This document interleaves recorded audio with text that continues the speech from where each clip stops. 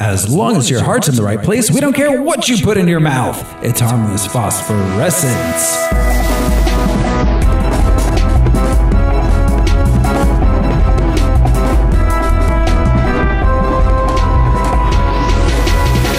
Hello, everyone. This is the whitest pimp ever, Throw Smiley. Who's joining me this week? I'm Josh Cece, and I'm a granite slammer. I'm Brian Lesh, and a bazooka is not an accident. Turn around and I'll unzip you. I'm Alaric Weber. And this is elegant. Yes. It's like I'm Julia Roberts in Pretty Woman. This is Harmless Phosphorescence. It's the podcast where we watch every theatrically released full-length live-action superhero movie ever made. We gather some research into the production and the source material, then we tell you all about it. This show is brought to you by our patrons. Patrons like executive producers Michael Beckwith and Atticus Burkett. If you want to be a patron too, just go to patreon.com/harmlessentertainment. We got lots of bonus content there. We got a Star Wars mini-series going on, holiday shows, and we've got our monthly movie. Every month we do a non-superhero related movie. This month for September, fresh in, we got a new winner. You boys want to know what our September monthly movie is? Lay it on us. Yeah. So, coming in, it was 4 to choose from. Coming in at number 4, we had Psycho Beach Party. Number 3 was Space Cowboys. Number 2, and this is one I really thought it was going to run away with it. I personally voted for the second runner-up twice. Battlefield Earth, which means Gone in 60 Seconds. Wow. Yeah, this is the first month I'm actually sad about my movie getting picked because I seriously wanted Battlefield Earth. Yeah. Same. Yeah, I'm kind of sad about that. But How many votes did it I didn't win by? It was a fair amount. Gone in 60 Seconds had like 10% more, so I haven't done the full tally, but that's enough that it doesn't require like a hand recount. Well, we should really endeavor to get more Scientology listeners. That's true. How are we going to reel them in? Yeah. Without John Travolta and dreadlocks. Right. The dreadlocks are what really sell it. So yeah, we'll be doing Gone in 60 Seconds, which is a fun movie. I mean, there's a reason I nominated it, but it's still no Battlefield Earth. Yeah. I'm disappointed in you, Internet. But this week... You don't blame yourself at all? Al nominated Battlefield Earth. Otherwise, I would have. Okay. But this week on Harmless Phosphorescence, we are watching Kick-Ass 2. Ready to go again? What do you want me to do? Hit me. You're a 15-year-old girl. Oh. What the hell? Act like a bitch, get slapped like a bitch.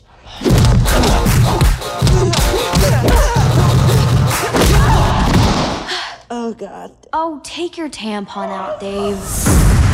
They may wear costumes, but it isn't Halloween. They're real-life superheroes. Me and Hit Girl were training every day. There were more and more people joining us every night. Colonel Stars and Stripes, reporting for duty. And try to have fun. Otherwise, what's the point? A world full of superheroes, huh? Where do they get a load of me? I am gonna make Kick-Ass pay for what he did to my dad.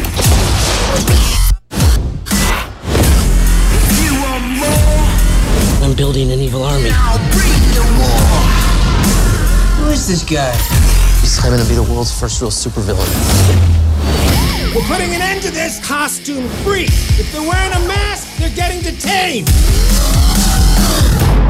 Promise me that you will never dress up in that outfit again. Kick-Ass isn't a costume. It's who you really are. My daddy made me promise I'd never stop defending this city. I'm prepared for anything. We gotta make this right. The anticipation's killing me. What's the party? There's no room for punks in suits. Just real heroes who can really kick ass. Game on!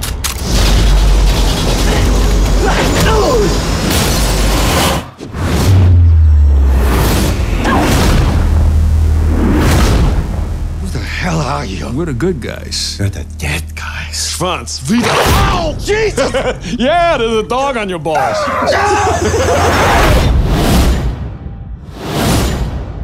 Kick-Ass 2. It was Still kicking. Yeah. Back in the new batch. It was released August 16th, 2013. Has a running time of 103 minutes. It cost $28 million, and it took in $60.8 million at the box office. So it it made its money, though it wasn't super over the top successful.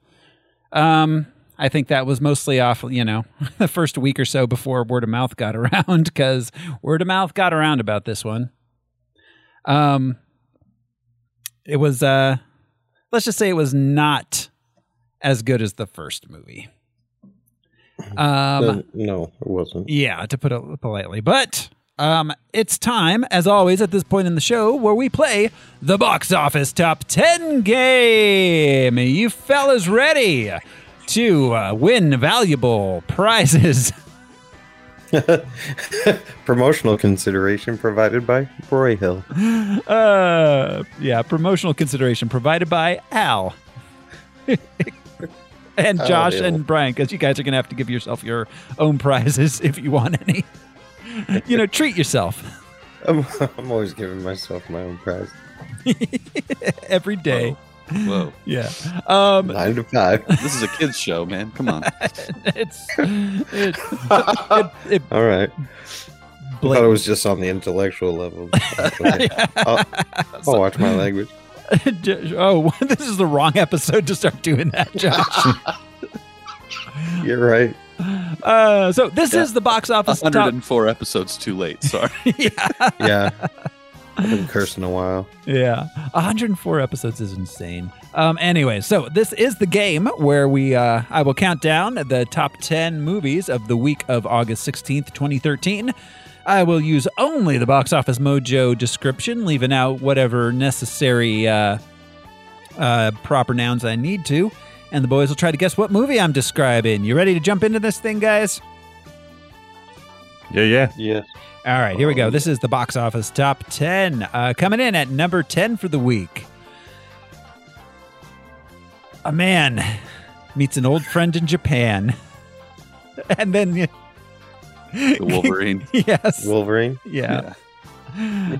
Still in the top 10 a few weeks later. This one again. Okay. There's not a ton from the previous weeks, though. So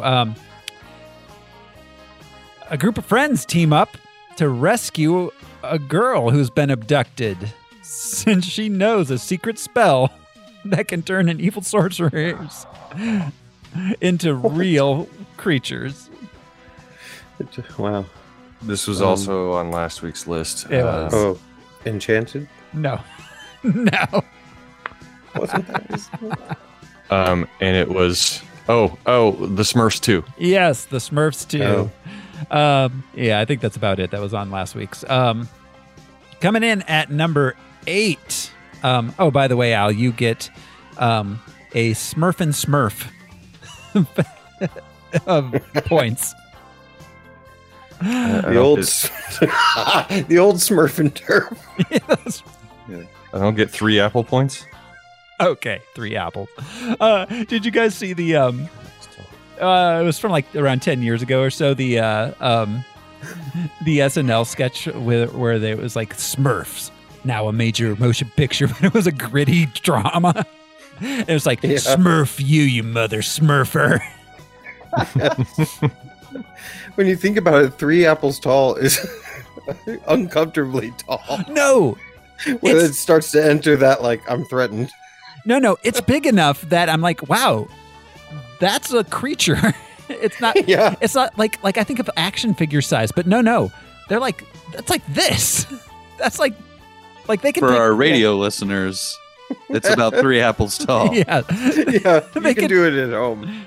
They can take on a cat. Like that's too much. Yeah.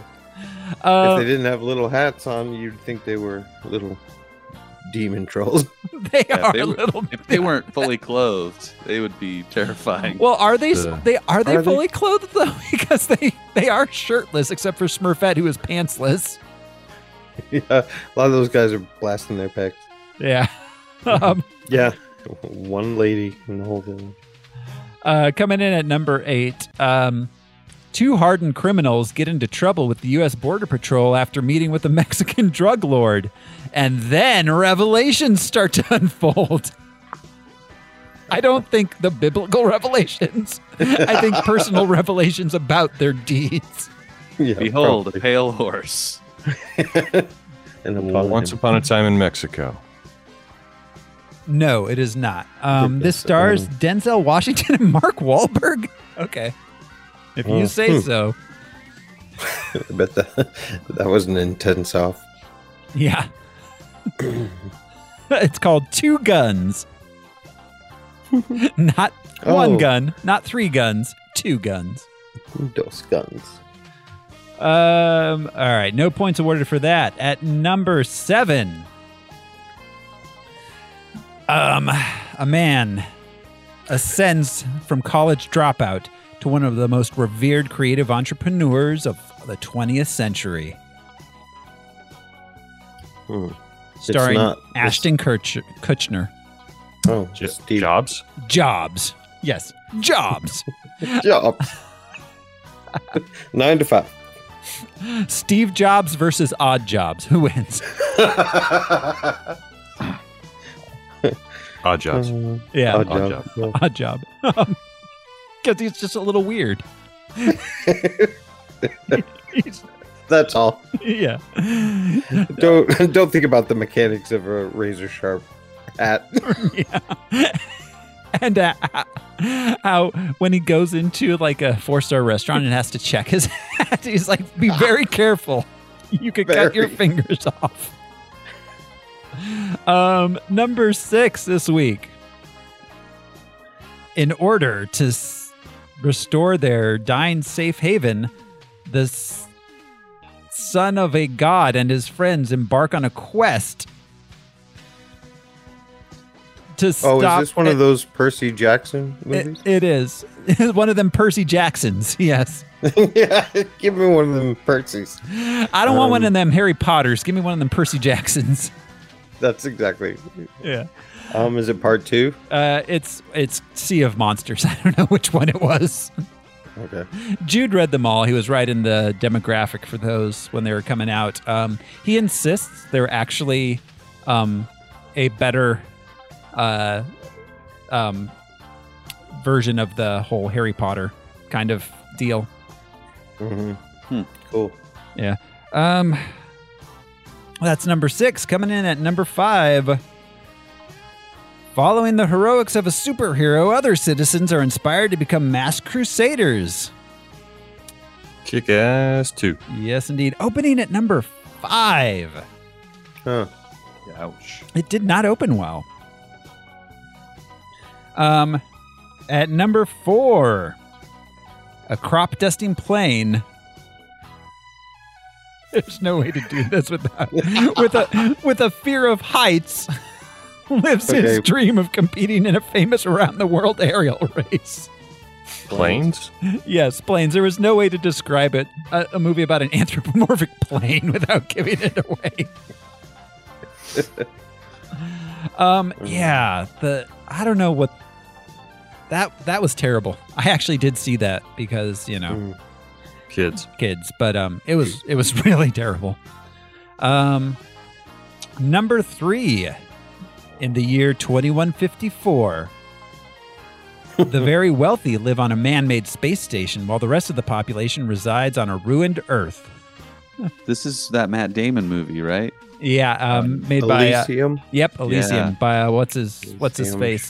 District 9 dude, Neil Blomkamp. Oh, yeah. Blomkamp. Yeah.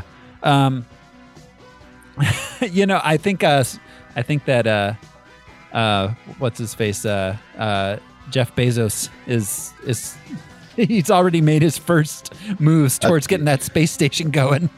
That's exactly right.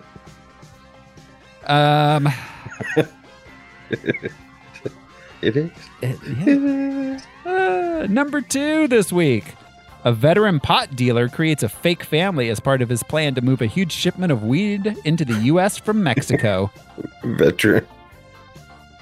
What was that? That's Jason Sudeikis and Jennifer Aniston, right? Yeah. Yep. Exactly. I can't think of the name. It's not RV. That was a Rob Williams. Oh God, yeah. It's We're the Millers. Oh right. And number 1 this week at the box office, opening at number 1. Okay, you guys will get extra points if you guess the full title of this, because I think at least one of you may get the popular title.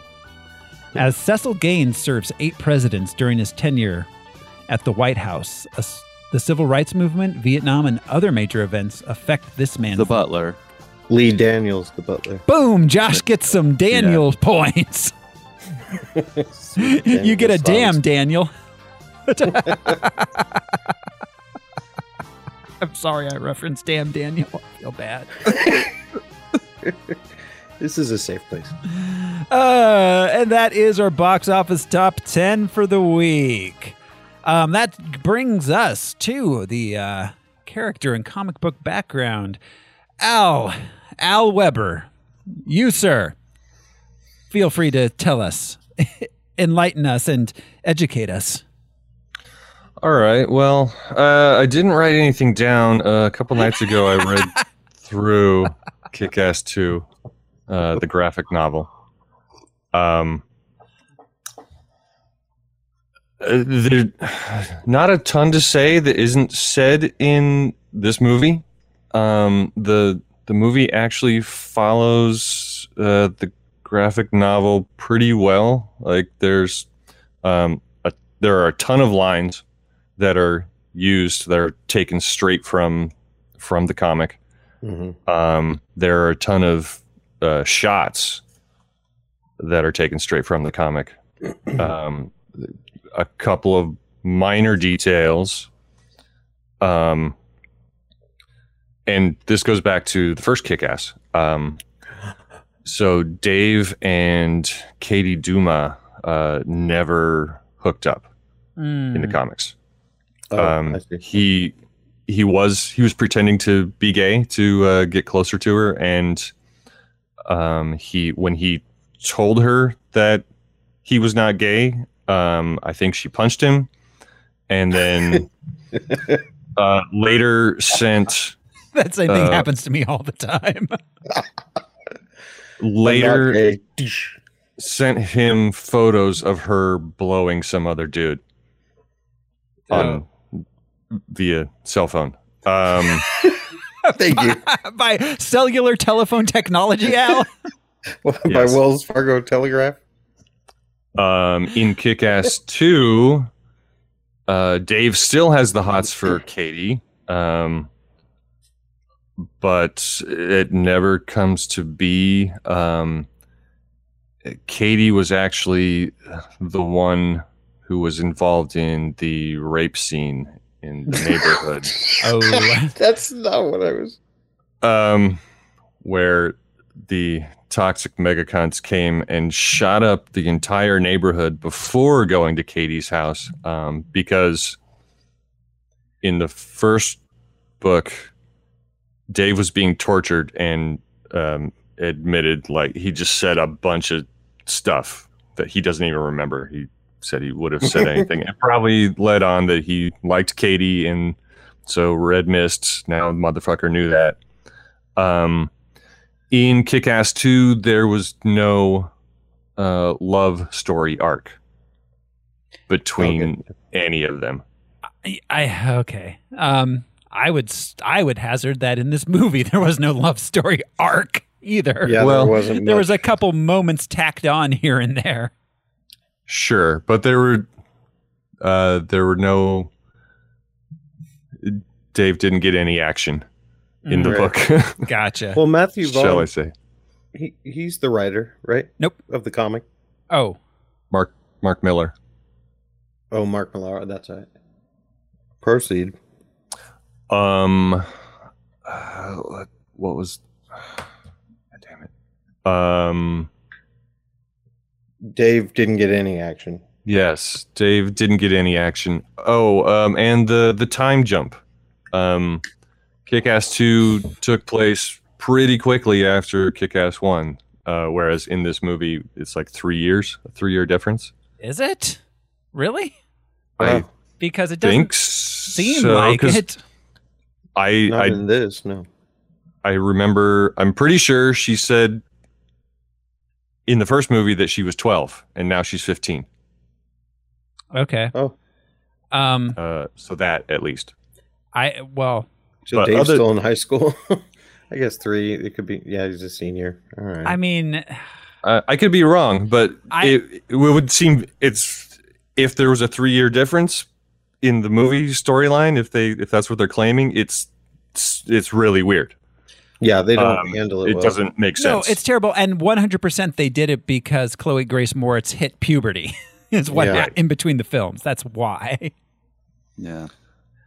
She seems like she just sort of started living with Marcus. No. That doesn't seem like a 3-year situation. Narratively, you know it feels like maybe a month or 2 later. Yeah, they're trying to make it work. In the comics, I don't think there was a character named Black Death nor Genghis Carnage. Mother Russia was in the comics. Yeah. There were the tumor was new to the movie, but sort of based on. I mean, they all were. All the toxic megacunts were there, but I think, and you were there. And you were there. I was waiting. But Mother Russia was the only named character, the only character name that came directly from the comic book. So I would just like to tally. Al now has two cunts. Oh, I have one now. Mega. So yeah, but plot wise, it followed the book pretty well. I think there are going to be some times while we're talking about it that I'll just point out what happened in the book as opposed to here. Okay, exciting. That works. That'll be fun. So, all right. Well, thanks, Al. That's going to bring us to the film production itself. So this movie was not was produced. Matthew Vaughn came back as a producer, but he did not direct or write this one. This was written and directed by Jeff Wadlow, who has saggy balls. Yeah. Jeff Wadlow, who is the nephew of Katie Couric. Interesting. He seems to be a rich kid who decided to go to film school. So, shocking, I know. That nepotism would play a part in Hollywood. Let's see. His filmography is pretty unremarkable. This is probably the biggest thing he did. He did something called Cry Wolf as his premiere. He wrote and directed it. He directed something called Never Back Down prior to this. Afterwards, he did The True Memoirs of an International Assassin, 2020 Fantasy Island, which was a Blumhouse joint.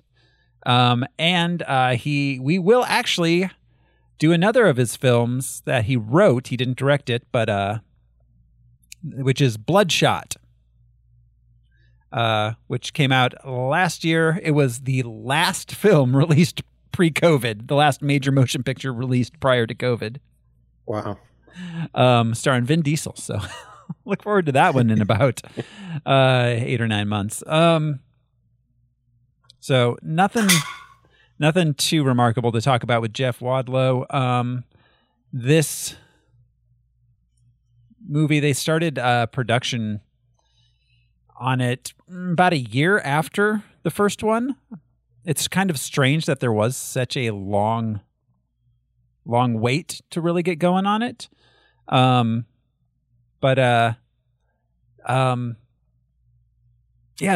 not a whole lot interesting to talk about with the production. They basically decided to make it, and then they did. Brad Pitt produced these, right? Or is that a different Brad Pitt? I don't have Brad Pitt on the production list. I thought I saw his name in the trailer. Oh, I don't know. Yeah. I could be wrong. He's not listed as a producer in my notes here. The other Brad Pitt was lead a miserable life. Right. So yeah, we've got Aaron Taylor Johnson back as Dave / Kick-Ass. I was really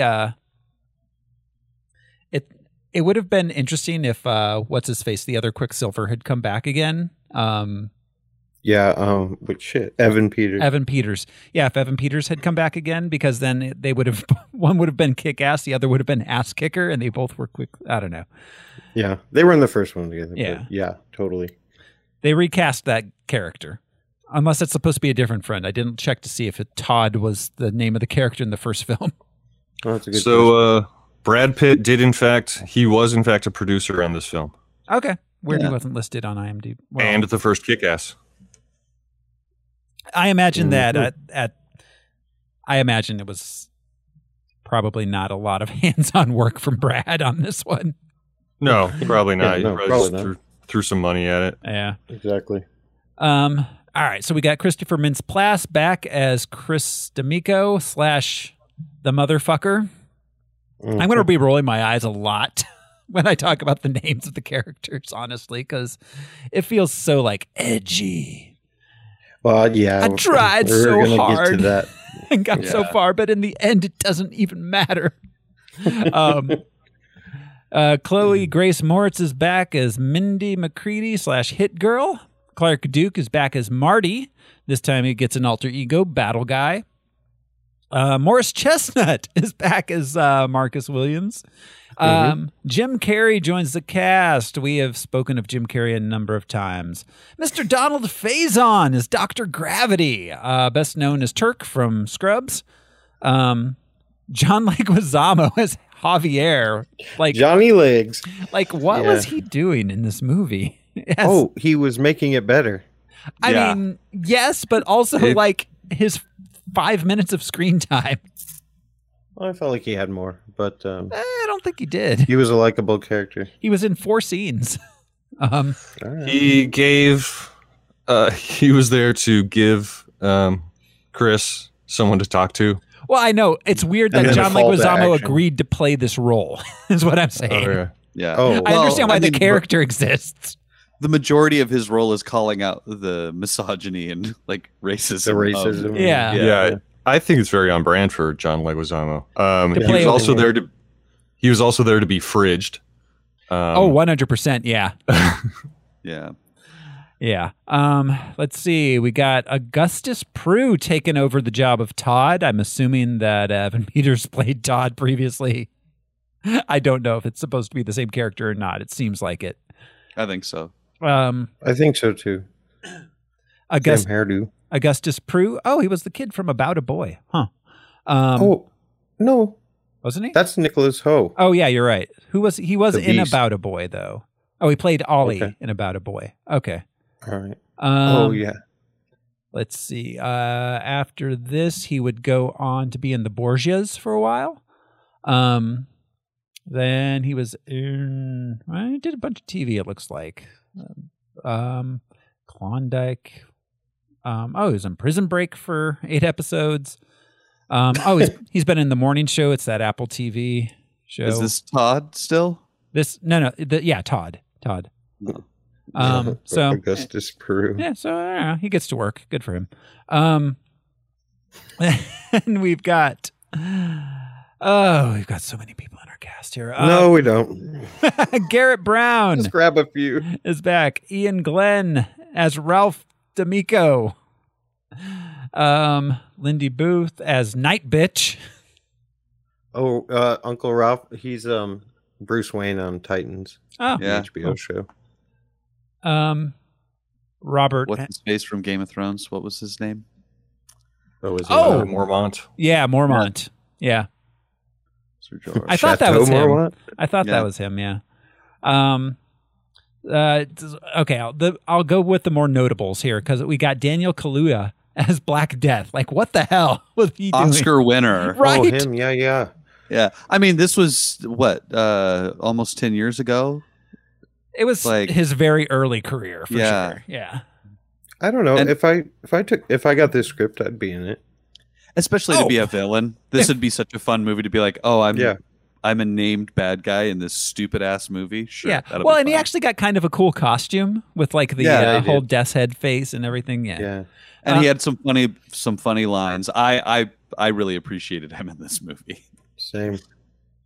Yeah. No, he was kind of a highlight of the film for me.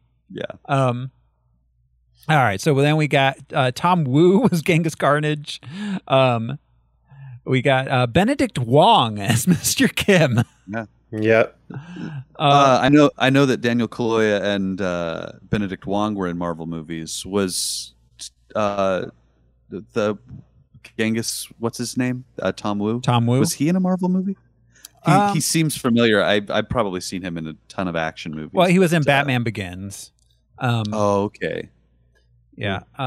Is he John Woo's brother? Let's see. Shanghai Nights. Batman Begins. Skyfall. Oh. And yeah. Oh, Hobbs and Shaw. Yeah. So I don't know. A bunch of action movies, but no comic no books. MCU. Yeah. Yeah. That pretty much rounds out our important cast there. And honestly, I guess one question. Has Night Bitch been in much? Who's she? Oh, Night Bitch. Not a ton. Let's see. Lindy Booth. She was she was Riley Grant on the famous Jet Jackson, the Disney Channel series. Oh, but of course. Yeah. And she's been in that TNT series, The Librarians, for a while. Okay.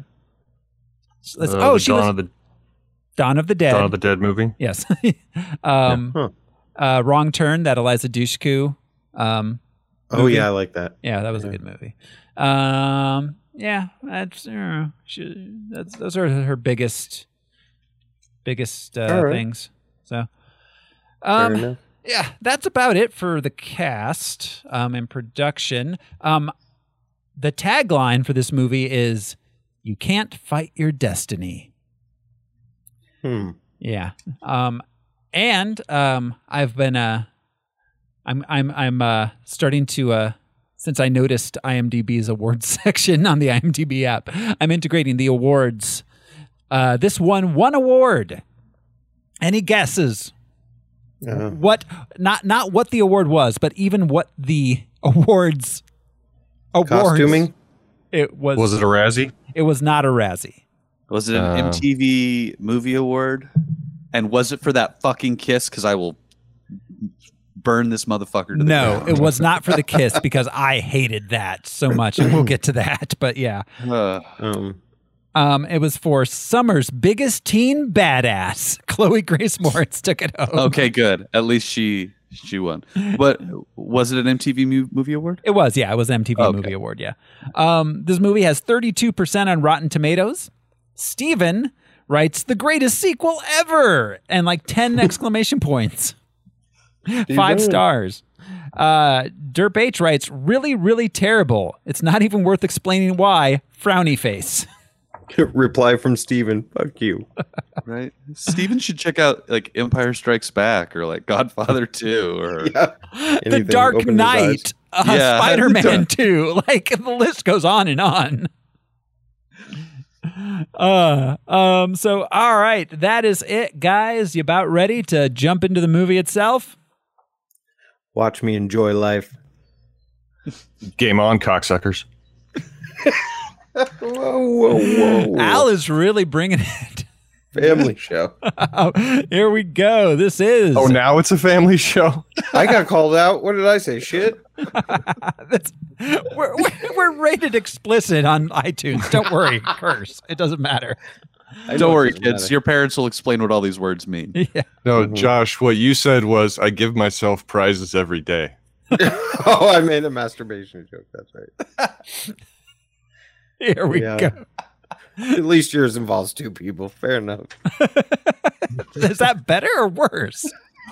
I prefer it. Well, I mean, okay, yes. I mean, but I'll do it by myself. I'm sure as a preference. All right, this is Kick-Ass 2. We open on New York City. Hit Girl, Mindy, and Kick-Ass Dave are practicing getting shot in a callback to the first movie. Yeah, so just quick, much like Gotham, New York City, why did they choose to clean up these? It's an insurmountable task. You're never going to clean up New York. You're never going to clean up Gotham. There's 12 they million go to smaller people. Places. Right? There's 12 million people. How can you clean that up? Yeah. It's just like, I don't know, go to Poughkeepsie or something. Well, and like, where did are they in Pittsburgh. Brooklyn or Queens? Like, I'm not even sure what borough they're supposed to be in, but Well, and then they're outside of Manhattan. I think they're in Jersey, where Chris lives. Yeah. no, he moved to Long Island. Okay. They that's mentioned right. specifically he's in Long Island. Yes. But they are in the city. Hit Girl or Dave and Mindy live in one of the more suburban type boroughs. Yeah, Queens, maybe. Yeah, but yeah. So all right, then we flash back a little, maybe a few weeks or a month. I don't know. Mindy is still living with her dad's old partner, Marcus. She's skipping school every day behind his back to continue her training. So yeah, this feels weird because it feels like this is still a very new relationship and not 3 years later. Agreed. Yeah. If she's been doing this for 3 years, she's been getting away with it for 3 years. Yeah. And she gets caught up in the... All of a sudden, yeah. Yeah. I did get a chance to look it up. She was supposed to be 11 in the first movie. So this is supposed to be 4 years later? There is no way that that Dave was like a 13-year-old in the first movie. Yeah. He's still in high school, and yeah. 3 years living with Marcus, and that's their He seemed dynamic. 15 or so. He was driving. Well, he was driving in that first movie. He had to have been 16. Yeah. Because he's very above board. Well, no, but I'm saying, like... No, I agree with you. Plus, I mean... Maybe maybe they fell prey to the blip. Yeah, Thanos' snap. Yeah, yeah. Aaron Taylor Johnson, let's see. He was 20 years old when they shot the first movie. He would have been 23 when they did this one. So, I mean, he was definitely playing in the first movie.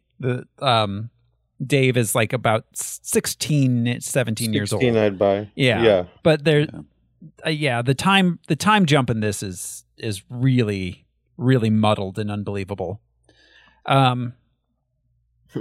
Maybe Mindy was in superhero foster care for 3 years. She finally went to Marcus. So yeah, anyways, she's skipping school every day behind Marcus's back to continue her training. Dave has given up the superhero life, but he gets bored, and after seeing a bunch of new superheroes taking up the cause, he decides to go back into the business. Yeah. He convinces Mindy to help him train. We get a montage of that. Yeah, which that never came up in 3 years. We'll let the 3 year thing go. But yeah. We have to, because he never went to her. They never talked about this. Yeah. Yeah. We have to let the 3 to 4 year thing go. Yeah, we do. Because otherwise it's ridiculous. Their age is squashed. Like 100%, like there was some time lost there. Because like Brian was talking about with the kiss and everything, things get real fucking icky if there's not suddenly only 2 years apart. Yeah. Well, and I mean, conversationally, it's implied that he is an adult by his friends.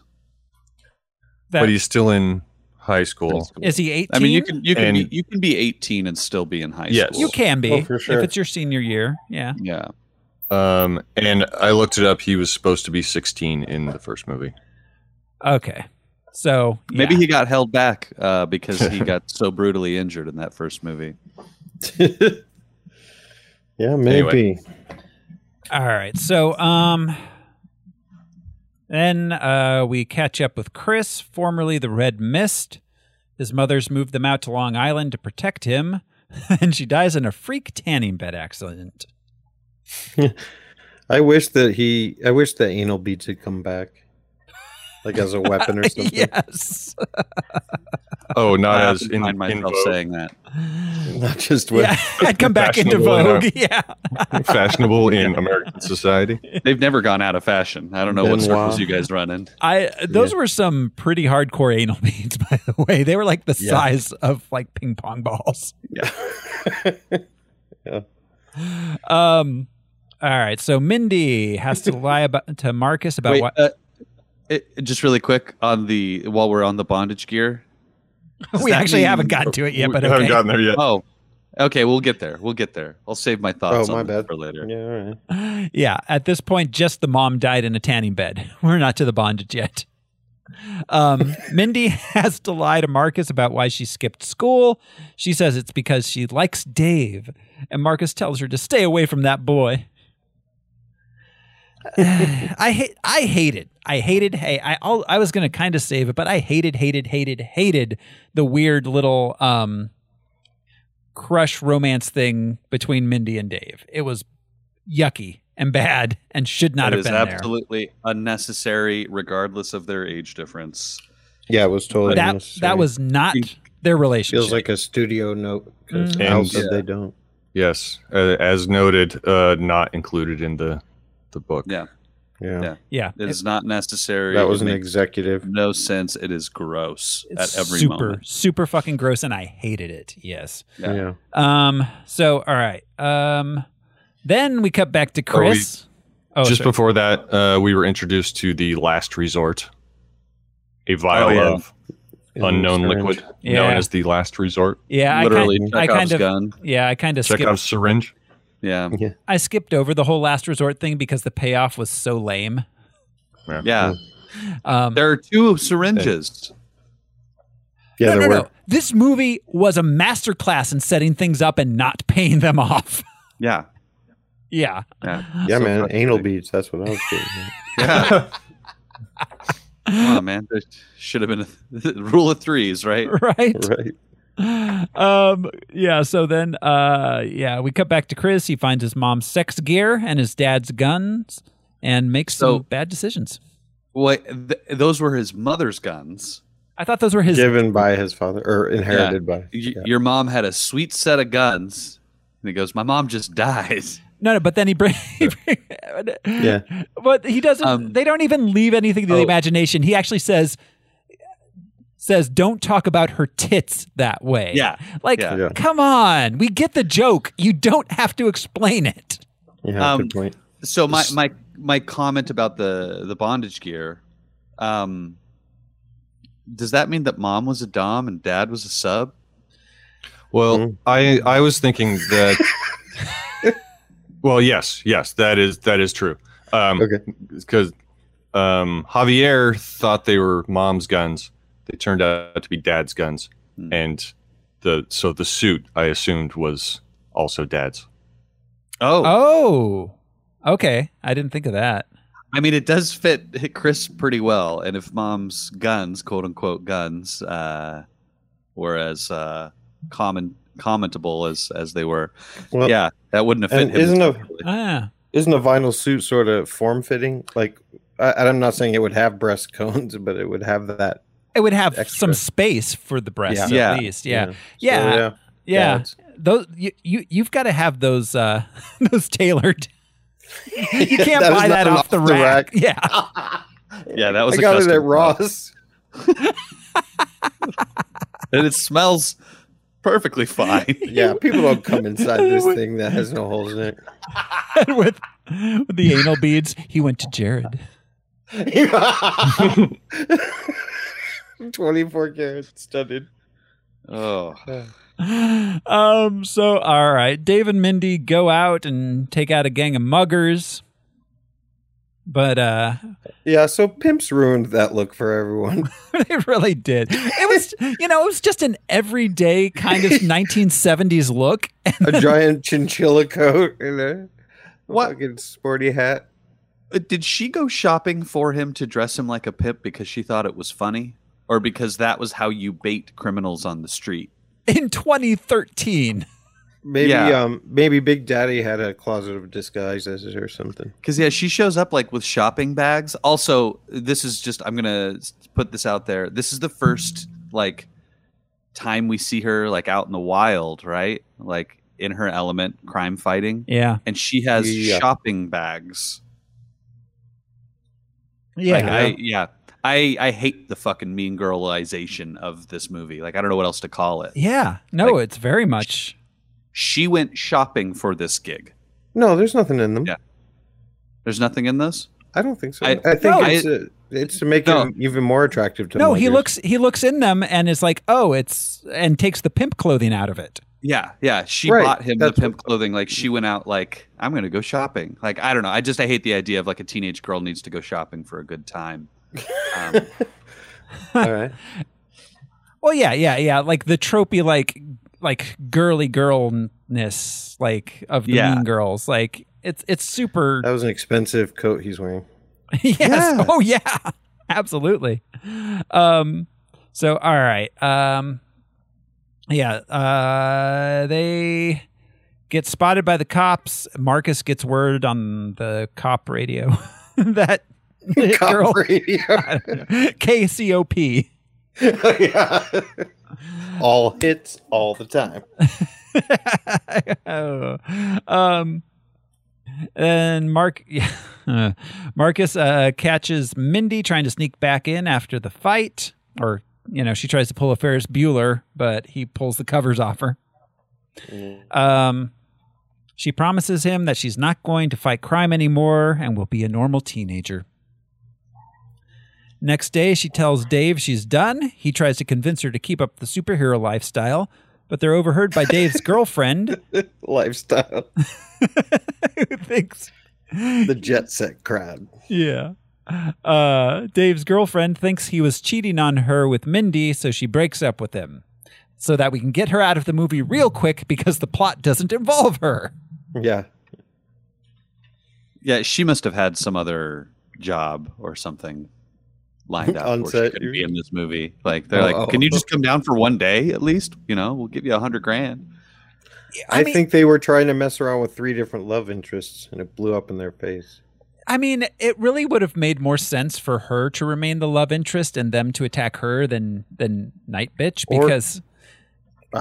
because later on, and this drove me insane when he's like beating up Chris and he's like, this is for Night Bitch. It was like, Night Bitch is downstairs beating up people. Like, you don't have to avenge her. Yeah. She's with you now. She said hi. But Night Bitch would have been the most tolerable love interest situation. Yeah. If you ask me. Definitely not Mindy. Katie for a sequel, that makes sense. They would. Katie would have been fine. Would have made more or sense. Or just not have her in the movie because she didn't go to high school for 7 years. Drives me nuts with the way that they like where the line is drawn with the female characters. Mm-hmm. Because Night Bitch, as we'll get to later, it's implied that she's raped. We don't see it that she's raped. But having them rape his teenage high school girlfriend is a bridge too far. Yeah. And that's what happened in the book. Right. Yeah. Yeah. So And she wasn't even his girlfriend in the book. Yeah. He was just sweet on her. Right. And mother knew that. It would have made a lot more sense narratively for it to be Katie, but I can understand why a major motion picture studio didn't want to include the rape of an underage teenage character in their film. Can we say that word that much on YouTube? Yeah. All right. Yeah. So, all right. But it also, the movie suffers narratively from it because it does? Yeah. Yeah. Right. So many opportunities for there to be stakes for Kick-Ass, and they don't pay those off. No, at all. Oh God, there's a gazillion things in this that they set up and then don't pay off. What the hell is up with Uncle Ralph for one scene? Yeah. That goes nowhere. Well, it's supposedly his call to action. But yeah, exactly. But then, Uncle Ralph's just still in jail, controlling the family, apparently, but he doesn't do anything. Yeah. He doesn't kill off Uncle Ralph. Uncle Ralph still is there at the end of the movie. Like he should have wound up in the same jail block as him or something at the end. Or kill him off. Do something. There's do something. Yeah. Anything. He could have gotten revenge for Javier. He could have gotten revenge on Uncle Ralph. Yeah, if we'd had a scene of him killing Uncle Ralph off, if he had ended up at the end in Uncle Ralph's cell block, like Brian said, there's a number of ways you can pay off that character existing. Or they have a Thanksgiving and they don't invite Uncle Ralph. Yes. That's devastating. All right. Let's see. So Chris, meanwhile, puts on his mother's old bondage gear to become a supervillain known as the Motherfucker. But is that his mother's bondage gear? Just putting that out there. Right. Again. I had assumed it was. I hadn't thought about it like Al did. So I had been assuming he was wearing his mother's bondage gear while calling himself the Motherfucker in a very, very confusing thing for a teenage boy. Yeah. Confusing time. Yeah. In a young man's life. When you wear your mother's deciding his bondage villain name. Yeah. While wearing your mother's sex clothes. Young men are villains. All right. All clothes are sex clothes. I mean, that's true. That's true. Or they have the potential to be. Yes. Yeah, that's right. So, all right, Dave starts patrolling as Kick-Ass again. This time he hooks up with another hero named Dr. Gravity. They beat up a couple guys. Dr. Gravity tells him he's in contact with other heroes who are forming a team. This guy was from the book, and the scene. He's pretending to be a physics professor who created his. He called it a gravity stick, I think, in the book. In the movie, it's just a zero-G device. But in both, it's just a bat wrapped in tinfoil. Yeah. Yeah. With until it isn't accoutrement. Yeah, until it does actually have like things that come poking out of it, and yeah. But he did a great job. Oh yeah, Faison. Yeah, I like Donald Faison. He's very charming and fun. So you guys should hang out with him sometime. I know. I don't know if I want to date him. I just said he's good in this. All right. So, meanwhile, Chris dresses up and robs a bodega as his first act of villainy. Trying to get publicity. Yes. But there are no cameras. Nobody's streaming security cameras. Yeah. And I love the tip from the old man. Like, you're holding that gun wrong. Yeah. It's going to kick back into your face. He calls him Gandalf. Get on the floor, Gandalf. Yeah. Yeah, he's hilariously offensive. It's not always funny, but he's hilariously offensive. Yeah. No, I feel like Christopher Mintz-Plasse was going for it in a way a lot of the other actors weren't. Yeah, that's true. So he was there to play. Yeah, for sure. So Dave goes to the meeting of superheroes, which is run by Colonel Stars and Stripes, an ex-mob enforcer turned born-again Christian.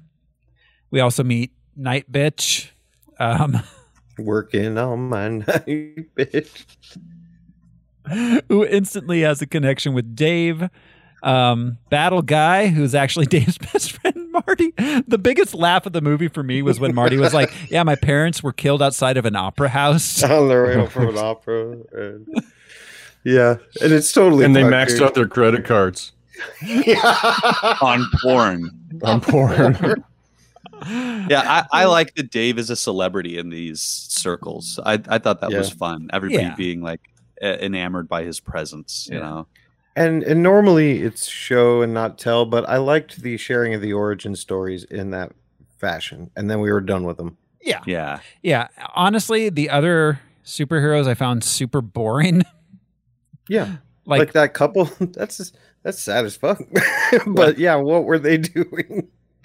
They were looking for their son, I think. I like how sad it was, though. It made it funny because it seemed so out of place in this quirky group of people. You're like, oh, I guess. Yeah. And it's very much like the family that, I mean, like we've seen that so many times in media. The family that has the missing child, and they wear the shirts and they go on TV all the time. It's the only thing, like it envelops their lives as it would be. Yeah. They're powerless to do anything. Mm-hmm. So they run around with weird, what are those things on their heads? What is that? The masks L? are very interesting. She just is that an M? But like when they were gearing up, it finally occurred to this couple to put like bricks in the bag and stuff like that. You know what I mean? Yeah. So they've just been strolling the streets. I don't know if it was said, I didn't hear it.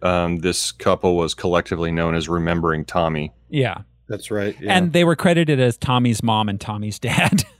Yeah. It's so sad. Yeah. We also met Insect Man. Yes, we did. Yes. And they were all also from the comics. Remembering Tommy looked less like a suburban couple with a thing on their head and jogging suits, more like I don't know, Thor and Lady Thor kind of thing. The headdress. Insect Man looked a lot like Venom, but with the symbol on his face. Okay. So he's like a black suit, and he did wear a mask in the book. Mm. And Colonel Stars and Stripes were two people, brothers. There was, I think it was Colonel Stars and Sergeant Stripes or something, but they were both former mobsters, ex-mafia. Okay. I can see why trimming it down. Yeah, there were a lot of characters. Would work for a movie. Yeah. Yeah, Jim Carrey doesn't need a sidekick. Yeah. No, he doesn't. He was so un-Jim Carrey-like in this film. Like, really, any veteran character actor could have played that part. And unnecessarily, like, not Jim Carrey. Yeah. It would have been great if he had been more or less serious, I guess. Yeah. He had some funny lines. I liked him all right. He was fine. I mean, he wasn't terrible. He was, he was underutilized, I think. Yeah, that's a good way of putting it. So, all right.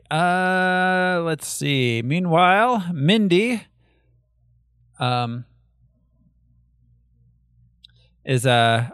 to a slumber party with the popular girls. This was apparently arranged by Marcus, because there's nothing better than going to a slumber party that was arranged by your parents, that you weren't invited to by the kids. This makes zero sense whatsoever. She has no agency at all. She is sent to spend the night with some girls from school. Yeah, mean girls. And falls into their girl trap. Yeah. The trappings of being a high school girl. I was going to say, I've fallen into a number of girl traps over the years. This was not in the comics. A lot of when we saw Mindy before she went back to being Hit Girl, she would have friends over and they would barely talk to her while she was playing on the computer, and just sort of zoning out, paying attention to their Justin Bieber bullshit, like, but not really. Mm-hmm. Hearing but not listening, just sort of numb inside. And also in the book, she was still 11 or 12. I was just going to add to that. We've talked about the weird age, but yeah, that scene is showing us her awakening. Yeah, her sexual awakening. Yeah, exactly. Yeah. And it's because of a boy band. Right. Yeah. And she goes from that to Kissin' Dave. Because even Hit Girl can't resist the charms of Union J. Yeah, this is so frustrating. Again, like stealing the agency from her character completely. Yeah. Like she could be like, oh yeah, no, I have a great time when I'm out there kicking the shit out of people. But no, it's like these soft teenage boys. This is what I like. And I didn't know it all along. I didn't know. All girls are like this. And it's like, well, yeah, every human being is inherently sexual, not to sexualize children or anything like that, but they are they are sexualizing a room full of teenage girls. It's the most frustrating thing. Yeah. Well, right. And they're implying that's the first time she got that tingly feeling. Yeah. And it's just so insulting. Like, no matter how hardcore she is as Hit Girl, she's still a young lady. And yeah, it's just bizarre. Yeah. Bizarre. This is here, watch this video. Oh, whoa. Yeah, exactly. And adopted dad sends her to this situation so that we can watch the situation unfold. Yeah. Yeah, the whole it's gross. This whole thing is gross and it's weird. And it starts the never been kissed storyline. Yes. Yes. Which is unnecessary. Why she's willing to go with gross. Whatever his name is. Yeah. Yes, cuz I mean, all right, there's a place for girls discovering there's teenage girls discovering the sexuality. That's a legitimate story that can be told. Yeah. In the right as place. A movie. Under the right hands. Yeah. Right. You don't do it in 3 minutes and then just at the end of the movie, she's a fully realized sexual person. Yeah, exactly. Like what, what was that? What was that movie that came out like early last year or before? It was like basically Superbad with girls. What was the name of that? Was Melissa McCarthy? I don't think she was in it. Okay. I'm thinking Moxie, but that's totally no, not it wasn't that. Moxie. It Sucker Punch? Not Sucker Punch. No, that was okay. It'll bug me, but I'll come up with it off air so we don't pause everything. Andrea says Booksmart. Booksmart. Thank you. Right there in the chat. Thank you, Andrea. I should start putting Andrea's chat up here so we could just look. Refer to. Yeah. Yeah. Anyways, yeah, that was a great movie about teenage girls' sexual awakening, told in a realistic but like like tender and interesting manner by a female filmmaker. But yeah, Beverly Cleary. Olivia Munn. I think Olivia Munn did that one actually. But yeah. This Kick-Ass 2, this is awful. Just awful. I mean, Brian's right. It takes away her. She's such a badass from the second the movie starts and in the first one. And then, yeah, they just reduce her to, I want my first kiss. Yeah. There are ways for this to add to her character into the movie, but it absolutely takes away so much. I mean, the moment that this happened in the movie, I was like, the fuck are we even doing here? Why is this happening? Feels like studio notes. Yeah. Oh, it's 100% studio notes, and it's gross. Yeah. It is so gross. It's like this will get teenage boys into the movie or something. I don't even know what their intention was with it. Yeah, it's frustrating to me. Yeah. Yeah, and it's thematically just completely off from everything else in the movie too. And there are other moments that are just as bad, but this one. Yeah, is the beginning of the bad signs for this movie. Yeah, absolutely. So, all right. Then, back in school, Todd, Dave and Marty's best friend, feels alienated from them, and the popular girls convince Mindy to join the varsity dance squad. Chris is training and recruiting thugs to be in his supervillain gang. This is when he's getting beat up by Daniel Kaluuya. And Chuck Liddell's there. Yes.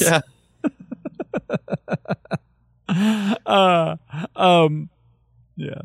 At the dance squad tryouts, Mindy uses her fighting skills to wow the crowd. Did you fight a lot of ninjas? I don't know. Do you think in New York City? But that's what she pictured. Back at the gym, this is when Chris decides he doesn't need to learn how to fight. He just needs to pay a bunch of people to fight for him. And he recruits the guy that was just beating him up, calls him Black Death, and Javier's line, I love, whoa, don't you think that's just a little bit incredibly racist? Yes.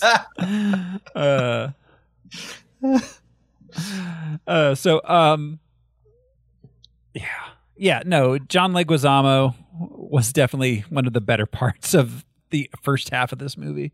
I agree. This is the first time that we comment on the overt racism in the movie. Just because you make a racist joke and you point out that it's racist, it doesn't make it okay. No, it doesn't make it less racist. It's still a racist joke. Yes, unless you are like you can't. Not everything can be Blazing Saddles. You can't. Good point. Well, and he says archetypes, but yeah. And Blazing Saddles was different because it had Cleavon Little. Yes. making these jokes, you know. Not Christopher Mintz-Plasse. Yeah, Yes. not fucking McLovin. So all right. Let's see. There's a montage then of I forgot. The head popular girl feels all threatened by Mindy's dance skills. That's the point where she decides to like betray her, I think. Which was cool that she just visualized a fighting routine. Yeah. She's like four guys and I didn't. 4 ninjas. I didn't especially. Kick back. I didn't especially like how the action was shot in any of the scenes in this. Like the first film had like very interesting action that felt very grounded. Yeah. I mean, and that's I guess that's the difference between Matthew Vaughn and this dude as far as like directing goes. Directing. Yeah, it makes me wonder if they had the same fight choreographers or if they lost those people. I don't even know if it was the choreography. I think it was just the shooting of the action. Yeah. I think it was the filming and the editing. Like it just wasn't on par with the first film. Yeah, this idea is so cool in its own way, but the execution was so poorly done. Mm-hmm. You mean the cheer tryout? Yeah. Yeah, her if that was in a different dancing. movie. Yeah. If that was in a different movie, it'd be awesome.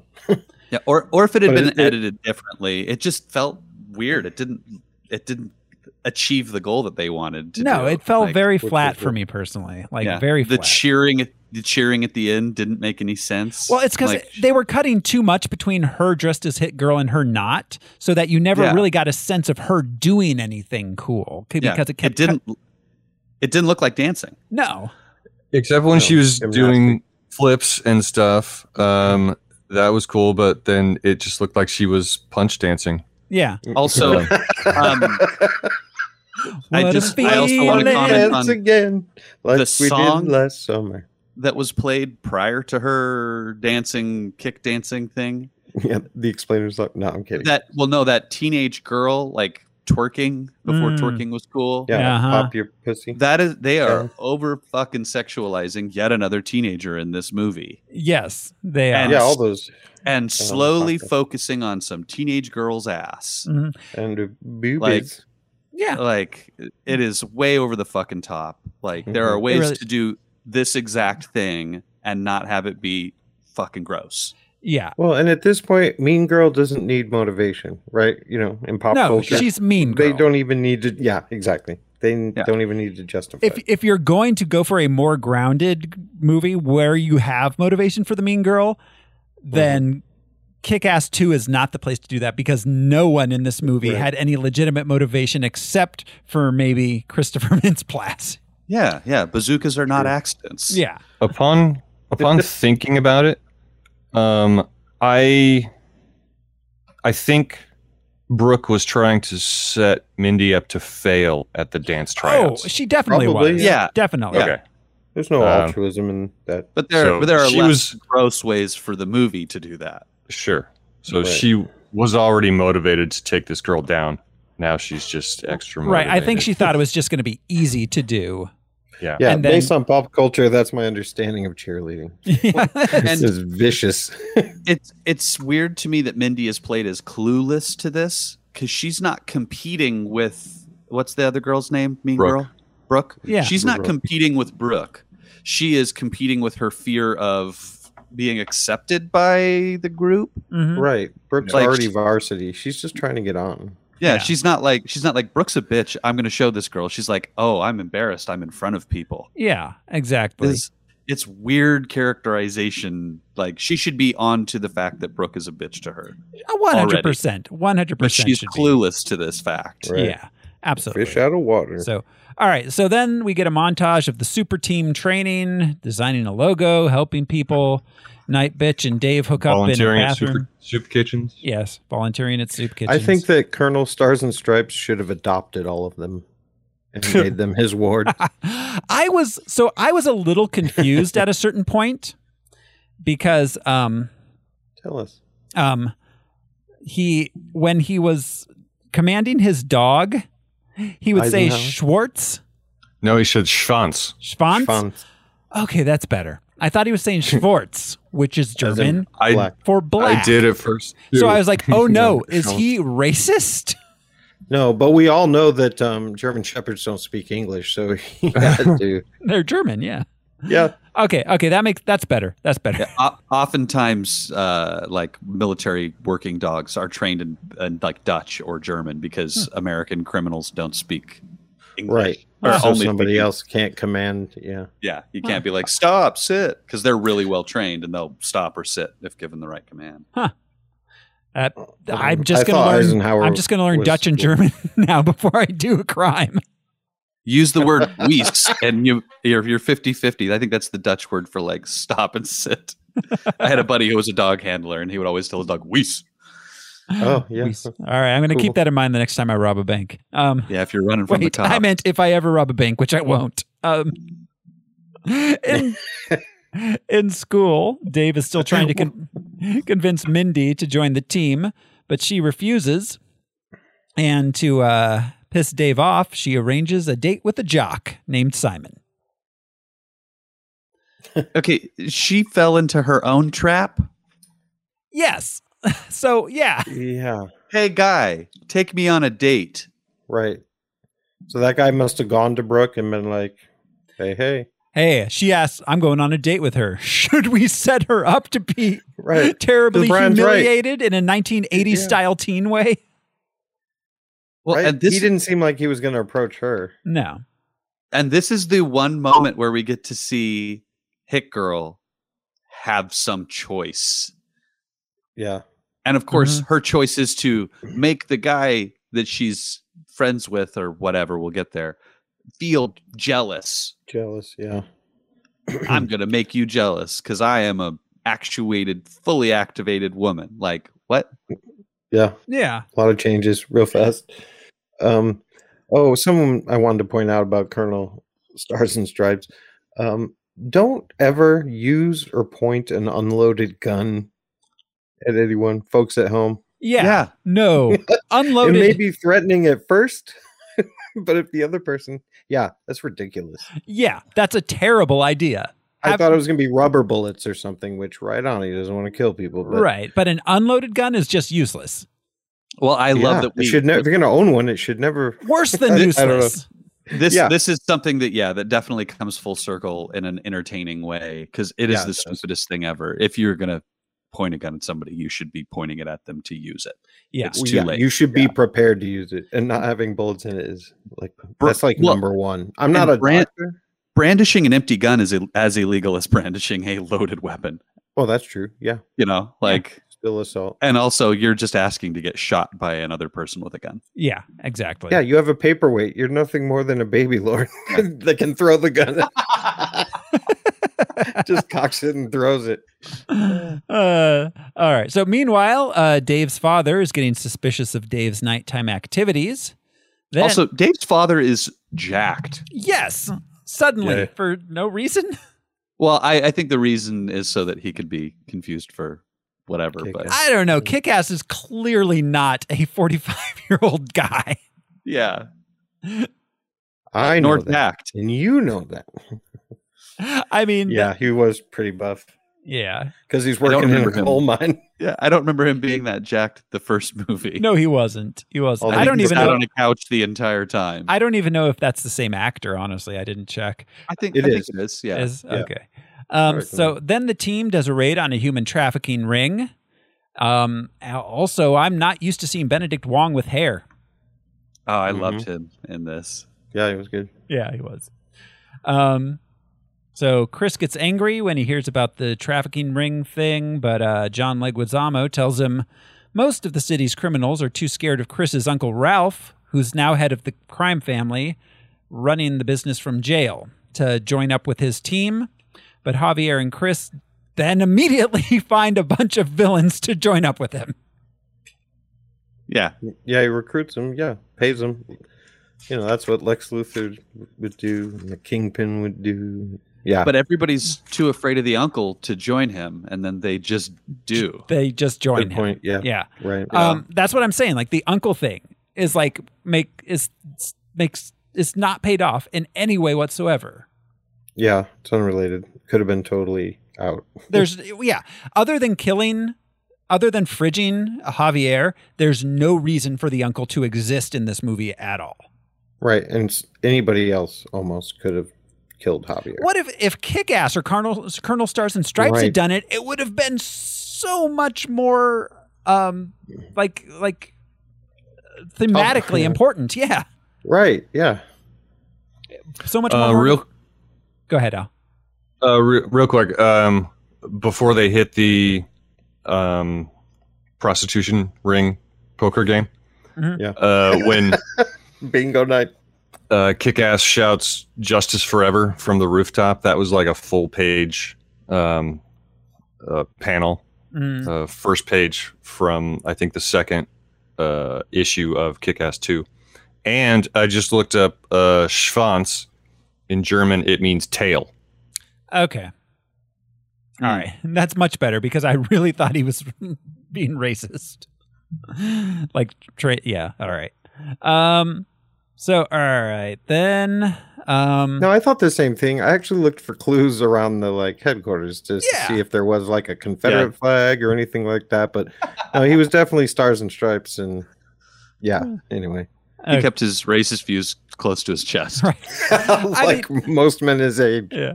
I mean, just the fact that was unclear is bad filmmaking. True. Eisenhower's a badass name, though. Right? That's a great name. He was he was a tough motherfucker. Yeah. So, all right. Then Todd tries to join the team, but Marty and Dave make fun of him because he tries to name himself Ass Kicker.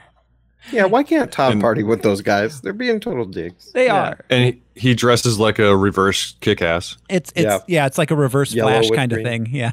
Mm-hmm. Yeah, right. So Todd storms off. Mindy goes on her date with the jock. Sorry, Ginger. I have it perfect. Todd should have been the name taker because you got to kick ass and take names. There you go. All right. I've never understood why. I guess there's follow-up paperwork to be done. You've got to register as an LLC. Kick ass and take names. Sorry, what was your name again? Or they could have split Kick-Ass down the middle, and we could have had Kick, and he could have been Ass. There you go. Ass man. Together they form Kick-Ass. Yeah. All right. So Mindy goes on her date with the jock. He just drives her into the woods where the popular girls are waiting. They tell her she'll never be accepted and leave her there to walk home alone. She is a fucking ninja. How does she get this deep into the forest without being like, all right, motherfucker, pull over the car now, or I'm making you pull over the car? And how far did they have to drive? That's what I was wondering, because they're from Queens. Where are the woods? Yeah, those the Pine Barrens in New Jersey. But she wouldn't have to murder them, but she could have kicked all of their asses without it revealing that she's Hit Girl or whatever. They already saw her in that dance fight routine. Yeah. She should have just beaten the shit out of every little high school. And then then broken their cars and driven one of their cars into town or something. That would have been a better conclusion to this scene. Instead, she sad Hulk hitchhikes back into town. Total Bill Bixby vibes. Yeah. So, all right. She goes to Dave's house, cries on his shoulder, and he makes her feel better. She decides to yeah, it was gross. It was gross. Well, and it would have been okay if it had just been if it wasn't for that kiss at the end, and if it wasn't for the moment where they're training where she gets all hot and bothered over his naked torso. When he takes his fucking shirt off in the alleyway. Mm-hmm. Yeah. If it wasn't for those shots, it would have been a very brotherly, sisterly, would have been fine. It would have been fine. Should have been the relationship, yes. Yeah. So, all right. She teaches him how to fight. He teaches her how to care. Yeah, well, and he could tell her, I have been a loser my entire fucking life. The only thing that makes me cool is working with you. Boom, done. Yeah. Not romantic. You're cooler than you think you are. Yeah, that would have been fine. They should have a close, touching relationship like that. Making it sexual is gross. So, all right, she decides to get revenge. So she dresses sexy and finds them in the cafeteria where she just gives like $1,000 to some random geek girl. Well, so the next girl that they're trying to... Their next victim, and they're trying to convince her that she needs to make a sex tape. Right, but why does she need, like, handing her a wad of cash? And she's like, oh, yes, this makes a lot of sense. Hand me a wad of cash. She says, you don't need them to dress like them. Yeah. Right. Well, here's a wad of cash. Go buy some clothes. Right. You don't have to feel inadequate. It's something that I appreciated. But is the cash what this girl was missing, or was it confidence? Just to buy herself a nice dress, because if you look good, you feel good, kind of thing. It was what I was taking away from that. And yeah, broads love a new dress. It was a really cute dress. Just saying that it was a cute dress, and it was not because they could have gone any number of directions with her showing up to this table like, "Hey, sluts, I'm sluttier than you," kind of thing. Yeah, they could have done that. That's true. Like it could have been a very short skirt and like, you know, the cashmere sweater with a low cut kind of thing. Like I was really happy that I'm like, oh, okay, cool. It's not that revealing. It's cute colors. It looks nice. Yeah, that was the one thing in this whole fucked up Mean Girls thing where I was like, oh, it's a cute dress. I like the colors. Yeah, she should have been like, joke's on you. I fucked a bear.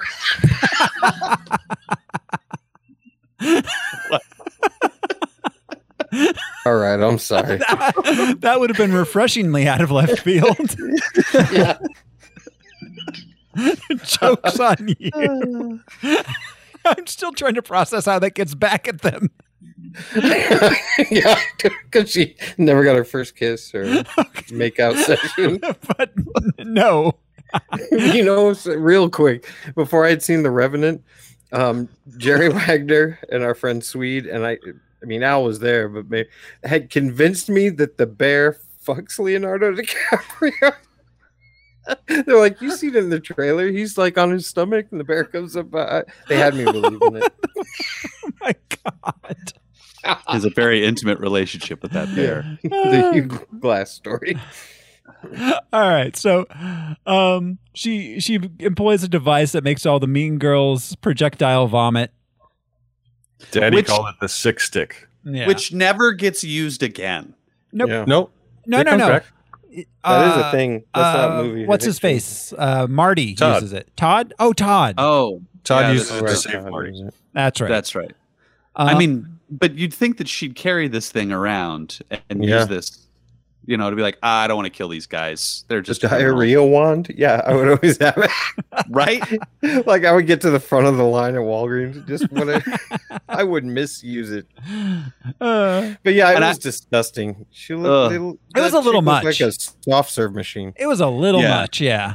Yeah, it's one thing to have it coming out the front. It's a whole other thing to have it coming out the back at the same time. And that even grosses me. It's so funny. Like the most violent thing I can sit there and watch, but puking, I have to kind of turn my head. Yeah, it gets to me too. It's just too visceral. Yeah, so gross. Yeah, gets to me too for sure.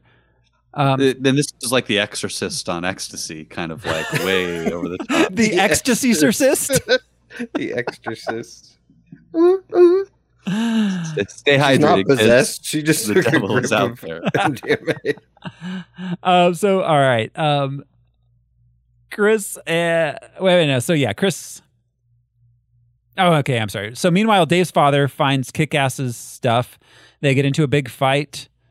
Then Chris goes to visit his Uncle Ralph in prison, who warns him off from trying to control the family business by killing Javier. But it just makes Chris more determined to be a supervillain.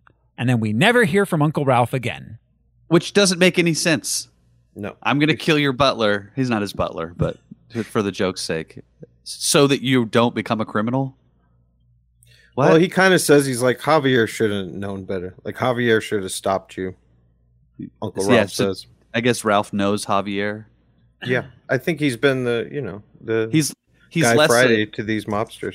Yeah, he's a lieutenant, I guess, and we just don't see that aspect of his life at any moments. No. Yeah, but I mean, also, like, what the fuck is up with Uncle Ralph? He just disappears. So all right. Chris and his gang find the Justice Forever team's hideout. Only Colonel Stars and Stripes is there. They kill him and bust up the place. So Mother Russia is played by Dolph Lundgren, right? It wasn't. Was it Bridget? His sister? Oh, Nick. What's her name? Brigitte Nielsen. Brigitte Nielsen. Yeah, that was it. The Flavor Flav's lady. Yeah, love interest. That's who that is. No, it wasn't played by her, but it just looked like her. No. Oh my god! Probably an actual bodybuilder. Yeah. There was a thing from the comic that I'm glad they didn't do here. They decapitate Colonel Stars and the dog, and to be funny, they put the dog's head onto Colonel Stars' body, tied up in a chair, and that's how the cops find them. Ooh, Jesus, that is rough. And am I like wrong? The subversion of like, I'm not that evil. Yeah, I'm not going to kill Cut a his fucking head dog. off. Yeah, Right. Yeah. That was I appreciated the not killing the dog. Yes, Always. Yeah. Yeah. So all right. Mindy sees a news report of what happened. Wants to go fight. I'm sorry. They reveal themselves as the toxic mega cunts. Yes, they did. Yes. Yes, they sure did. did. They sure as enough did. Yeah. So Mindy. Javier had another good line when they were coming up with the names for the characters way back. When he calls her Mother Russia, he says, "Wait a minute, motherfucker, Mother Russia in the same crew? That doesn't work." Mm-hmm. Yeah. Two mothers in one crew? That doesn't work. Yeah, which is, I guess, a callback to the scene with Todd. Cut out the racist stereotypes. They're archetypes. They're archetypes. Yeah. I don't think you know what that means. So, all right. Mindy sees a news report of what happened, wants to fight, but Marcus wants her to let the police deal with it. Then the remainder of the superhero team meets up. They're all scared. They want to give up the superhero life. They realize Night Bitch isn't there. So we cut to the villain team in a suburban neighborhood where they find Night Bitch at home.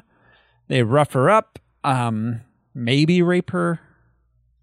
Take out. I know. I mean, it's implied that they rape I think her. so. Yeah. He is sitting I there. think He is flaccid and cannot get it up, and they take the time for him to work himself up. Do they? I think he just can't. He just can't. And then he tells, after she has her quip, he just says, "Mess her up."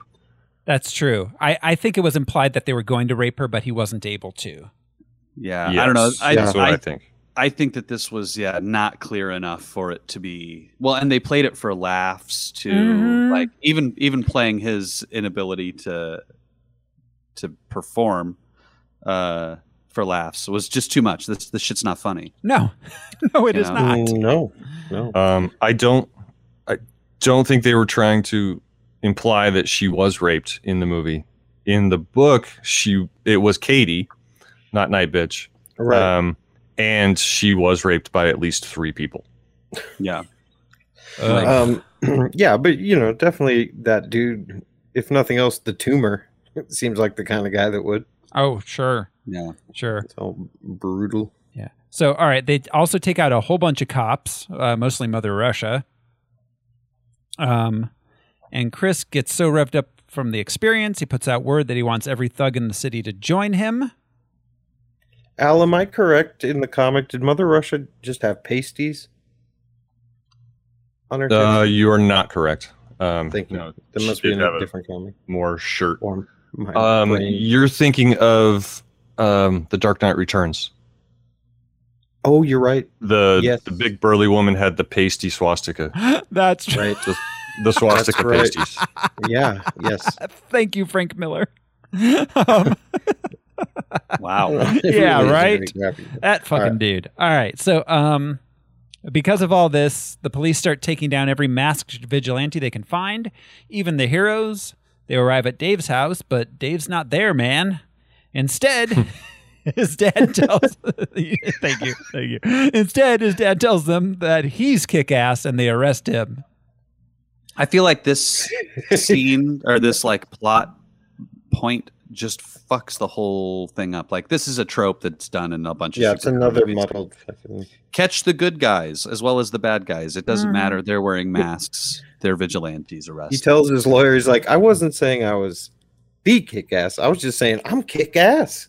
Right? Right. Well, and like they say, like, they can't, they never charge me with the crime. They have to let me out by tomorrow. And it's like, is that how that works? You can't just... Well, yes, 24 hours. So the police, in suspicion of something, like...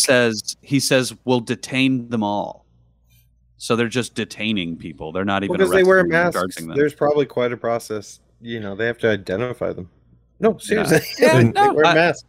In my mind, this is a great moment for Ian Glenn's, the Uncle Ralph character, to interject into the storyline that just didn't happen. This would have been where he would have fit. I thought when the dad went into jail, I thought that's where it was going. Like, he was going to do something. Yeah, absolutely. Yeah. All right. So, meanwhile, Dave visits Night Bitch in the hospital, and she kind of breaks up with him, I guess. Dave finds out that his dad got arrested and calls Mindy, but she won't help. He visits his dad in jail. His dad tells him he's protecting Dave, not to worry, they'll have to let him go in the morning. His dad's like, there's a crazy motherfucker named Ralph in here. Meanwhile, Chris has a new supervillain lair with a shark tank. Todd is there, and he accidentally reveals to him that Kick-Ass's real identity. Can't keep a great white in captivity. The shark tank was a funny gag in the comic. Mm-hmm.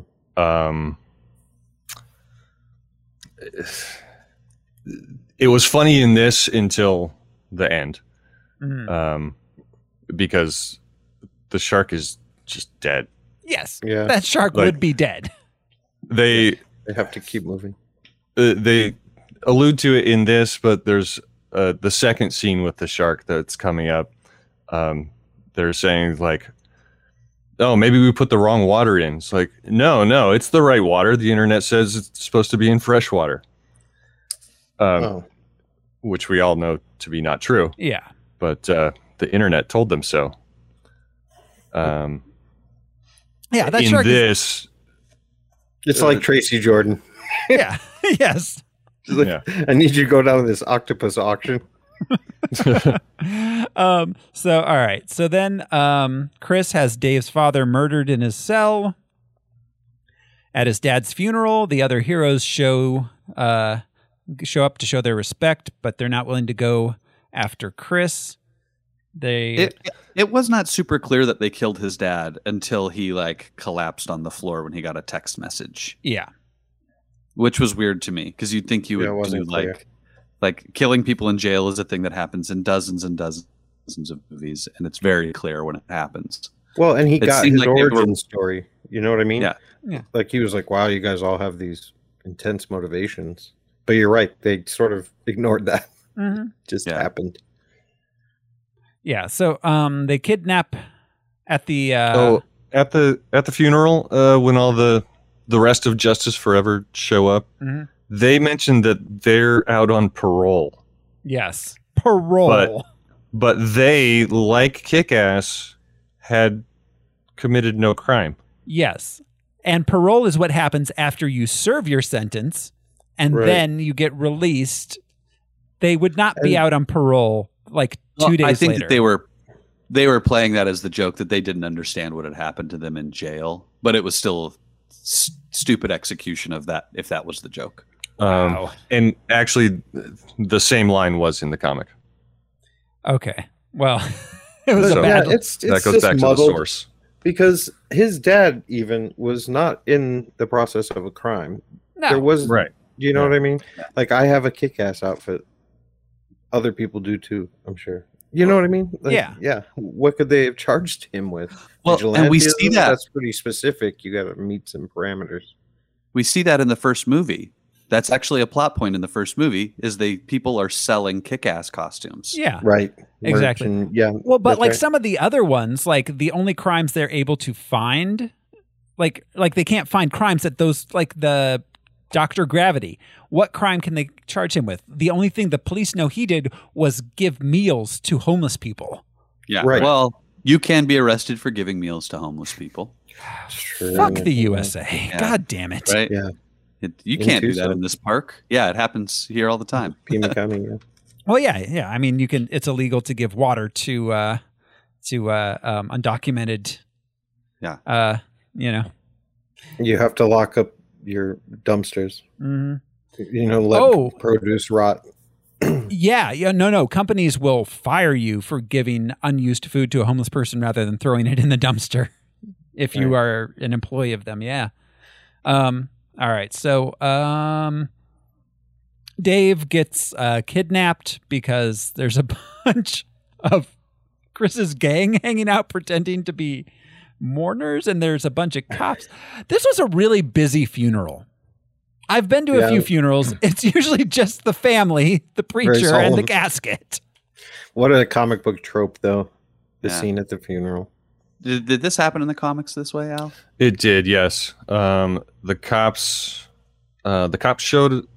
were there because they thought something was going to go down, which it did. All right, again, not made clear in the film. Yeah. Well, they say that like the cops are here because something might happen. But okay, yeah, I missed that. That was part of Dave's inner monologue. All right. The toxic megacunts show up and blow up. Well, they actually blow up a bunch of. That's 5 for you, Al. Coffins. You're leading the pack by far. That's their name. So yes, this all happens in the comic. All right. Yeah. Okay. So all right. This is very lazy. Basically just like this. Yeah. All right. So it was raining, huh? Men? No. Was it raining men?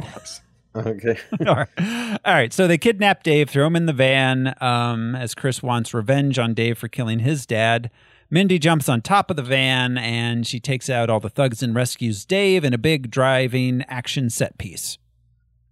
This van shootout is incredible. I love this. Pretty cool. It was a good scene. It was a good set piece. Absolutely. Yeah. And this also was almost a shot for shot from the comic, including her shooting blind into the top of the van and being able to hit all of the guys inside. I remember that. Yeah. And not Dave.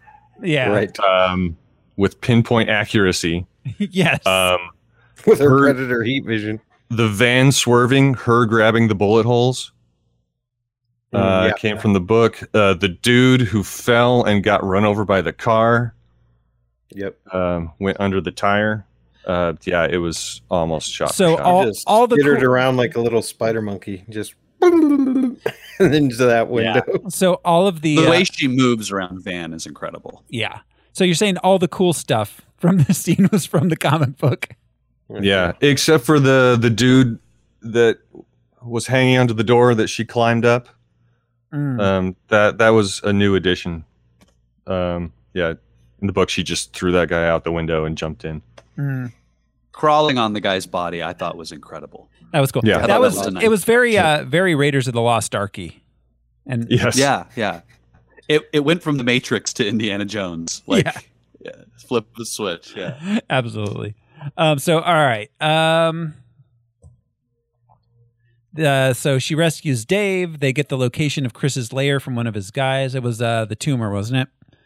Yeah. And they put out the word for all superheroes to join them in hitting the lair. It's like they put up. I don't know. The first movie was a lot of MySpace, and this one was a lot of unclear internet stuff. Yeah. Then at his hideout, Chris and his gang are partying and planning to kill Kick-Ass and Riot, destroying the city with a bunch of bombs, homemade bombs. Just jars of fertilizer. Yes, which they are not even bombs. Did any of the bombs go off? We don't see any of these bombs be used as bombs. Well, because a jar of fertilizer isn't going to just explode on its own. Well, yeah, and somebody says that to him, like, you need the chemical kind of fertilizer. Like he just it'll build up methane in the jar, but it's not a lot you can do. Yeah. So Kick-Ass and Hit Girl arrive just then with every superhero in town. We get the big end of the movie fight. I didn't go into a lot of detail in my notes here. Hit Girl kills Mother Russia. Dave and Chris fight up onto the roof where Chris falls through the skylight, and despite Dave trying to save him, falls into the shark tank and gets eaten. I mean, it was fine. It was the big fight at the end. What it was. It wasn't anything especially. The scene was a mess. Yeah, it wasn't especially interesting. Yeah. It wasn't especially fun or cool. It was just a big fight. There were no stakes at all. Nope. No. Like just a melee. None of these people had a gun. Yeah. You know, where are Chris's dad's guns? The only thing he shot with those were soda bottles. Right. That's a great point. And I could have easily pulled them. I would like to point out that that they make a point of saying how bad of a fighter Chris is throughout this, like a hand-to-hand combatant. Like he's just a teenager. Like he's not tough. And Kick-Ass has been training and fighting. It should not have been an issue for him. He should have just stakes would have been much higher had he pulled out two guns and said like, oh, I don't care how many people there are. I'm at least going to kill the two of you before we all beat these guys to death. And then that villain thing of disarm him or something. I don't have that code you have. Yeah, like something. Yeah. Like, but no, instead it's just a hand-to-hand fight, and somehow Chris is holding his own against this guy who's been training and fighting for months. And is killed by a dead shark. It felt like the end of Blazing Saddles. It was some like Benny Hill shit. Yeah. Where it's just like what's happening? Fucking chaos. That's what's happening. And the end will be here soon enough. This needs to run its course. Yeah, exactly. It's like we're just waiting for the heroes to win. That's all. Yep, let's get it done. So, the heroes all flee as the cops arrive. Mindy gives Dave a ride home on her motorcycle. She tells him she's going to leave the city as she's wanted now from all the murders. Do they flee? Because the heroes are up on the roof. Do they have a helicopter? Yeah, that's a good point.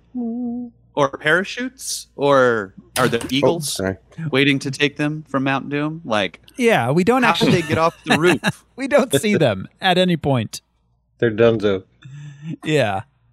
Yeah, good point. But anyways, Mindy gets Dave home on her bike somehow. He jumped off the roof. I love the shot of him riding on the back of this motorcycle because he's a big dude. Yeah. Like, and he is looming over her, sitting on the back of this little street bike. Yeah.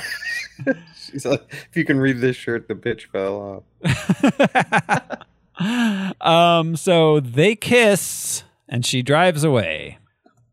What? Yeah, kiss. So yeah, what did she say?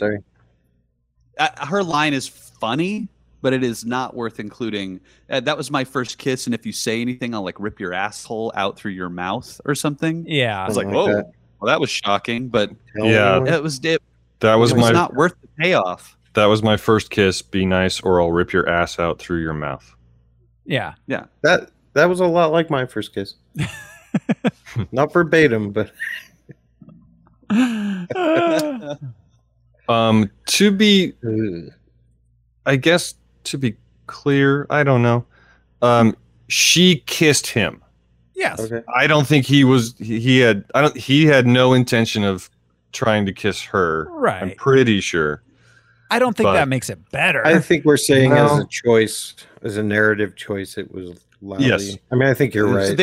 I think you're right. They were subverting the idea that in the end, the guy gets the girl, and that's his reward for doing good. Yeah, they thought it would be a Han Leia moment or a Lois. She's donning the cape and fighting after she's retired, and as a result, she gets the cute boy. Mm-hmm. That was the intent, I guess, but it just is gross. It's gross because of their relationship. If it had been an unrelated boy that did not have this brotherly, sisterly, weird relationship with her, and she's like, oh, I get this cute boy as my boyfriend now, and he's okay with me being a kick-ass, awesome superhero, like, that would have been fine. She could have a love interest, but it being Dave. Mm-hmm. Yeah, it should have been Todd. Todd would have been hilarious. And it would be funny if it was like mid-battle and she just like grabs him and like sort of aggressively kisses him, throws him away. Yeah, like yeah. Got my first kid. All right. Yeah. Yeah. So all right. Yeah, I think Todd would have been a better choice. Now that I'm thinking about it, yeah, that he would have been a funnier. Like what? And Todd is confused this whole movie. Right. Because are most people in love with the first person they kiss? Maybe. I mean, maybe. Yeah. Maybe. So all right. Then Dave does some voiceover about being a real hero. Credits roll. He's doing one arm chin ups, which I gotta give him some props for that.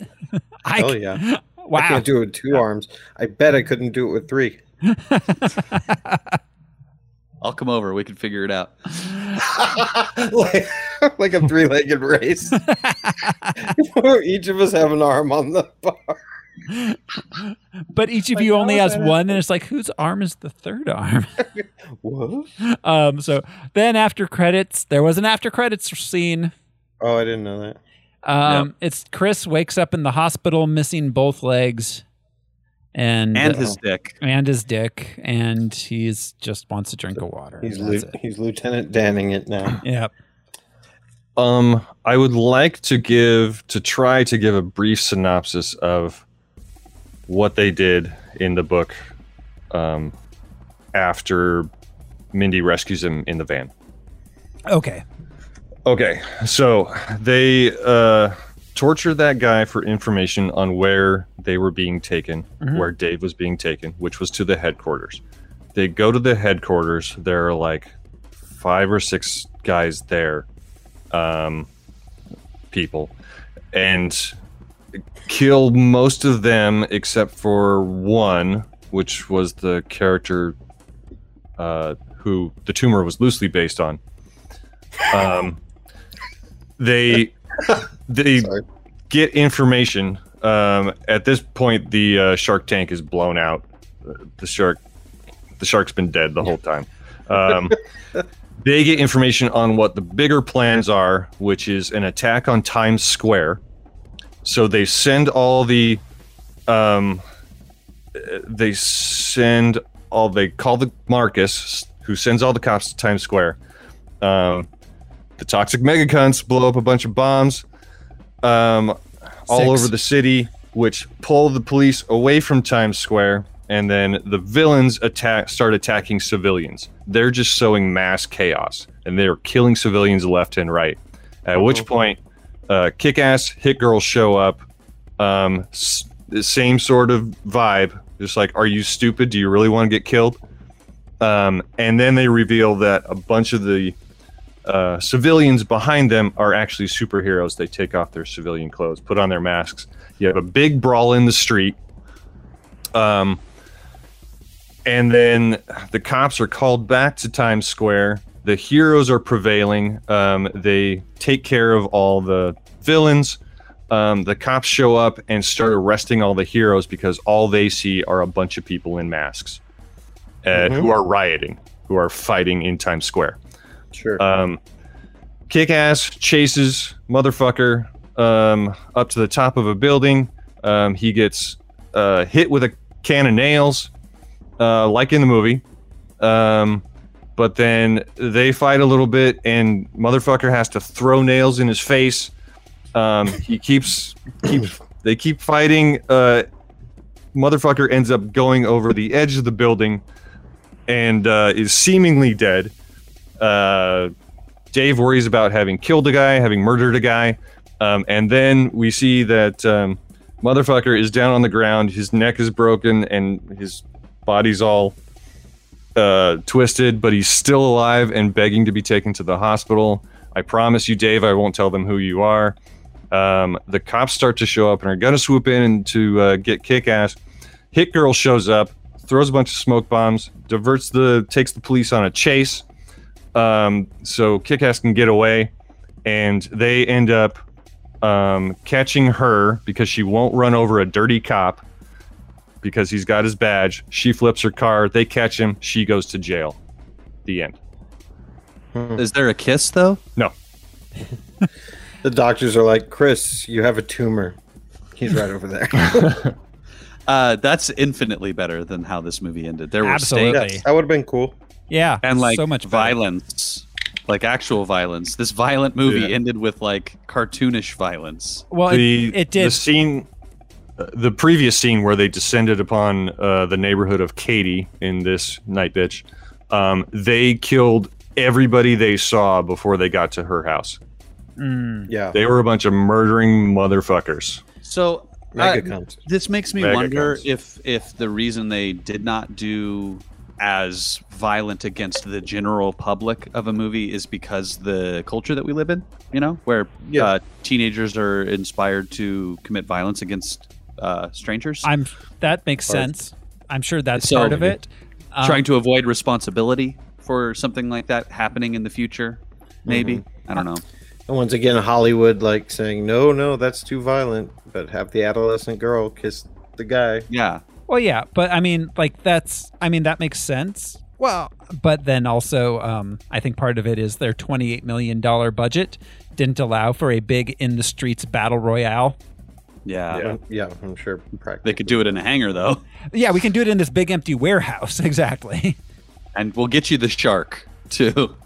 Oh, that shark was 100% like just a digital background. Yeah. I hope so.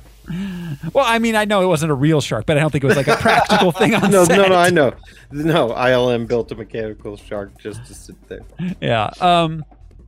So, yeah, I don't know. That's it. The only other thing I wanted to point out, and it's not even an unanswered question really, was because the entire movie was just questions that were unanswered. We went through most of the ones. But so at the end, when she drops Dave off, he's like, okay, see you in school. Dave, your dad is dead. You're just going to go back to high school? You have neither parent. You need to get a job, Dave. You're 18. Yeah. You're the man of the house now, Davey. Someone's paying that mortgage, and it's not. If your dad's dead, it's got to be you. Well, Hit Girl is still loaded from all of the Robin Hooding that her and Big Daddy did in movie one. Yeah. She has like duffel bags full of cash stashed everywhere. Which they didn't make super clear in this film, because a few times I had to remind myself of that when I was wondering how she was doing things. Yeah. Yeah, she can go wherever she wants. Mm-hmm. Well, no, that gives her too much agency and independence as a human being. Instead, she needs to live with Morris Chestnut and be told what to do, and where to go, and who to spend while time still with. maintaining that lair, Big Daddy's training room. Yeah, I mean, I get that she was a child, so like, but also in this movie, she wasn't really a child in a lot of ways. So I don't know. This movie didn't know what to do with her. This movie should have focused more on her, and some of these decisions could have panned out a little bit better had she been the focus of some of the story. Mm-hmm. But she was just, she was additional to the story. In the books, I forgot about this. Big Daddy was never a cop. He was just a comic books collector, who was kind of crazy. And Hit Girl's mom was still alive and was actually married to Morris Chestnut. Okay. To Marcus. So they, Big Daddy kidnapped her way back in the day and then turned her into Hit Girl. Then when after Big Daddy died, she went back to her family. Her mom had a nervous breakdown after the kidnapping. Her coming back stabilized her, but she was told by Marcus that if she did Hit Girl stuff again, her mom would just lose it.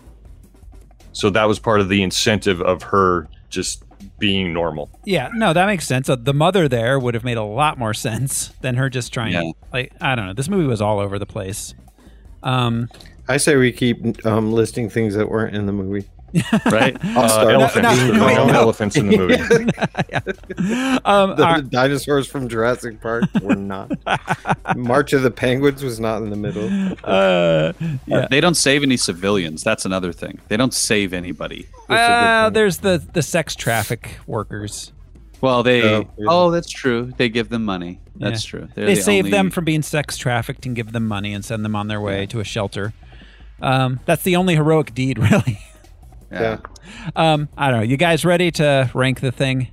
Yeah. Where do we have the first one? Pretty high, right? The first. Yeah. Oh yeah, first one is way higher. I like where your head's at. Yeah, the first one is at number 13, and Thoreau has our list starting at number 62. I just didn't think there was any point in even.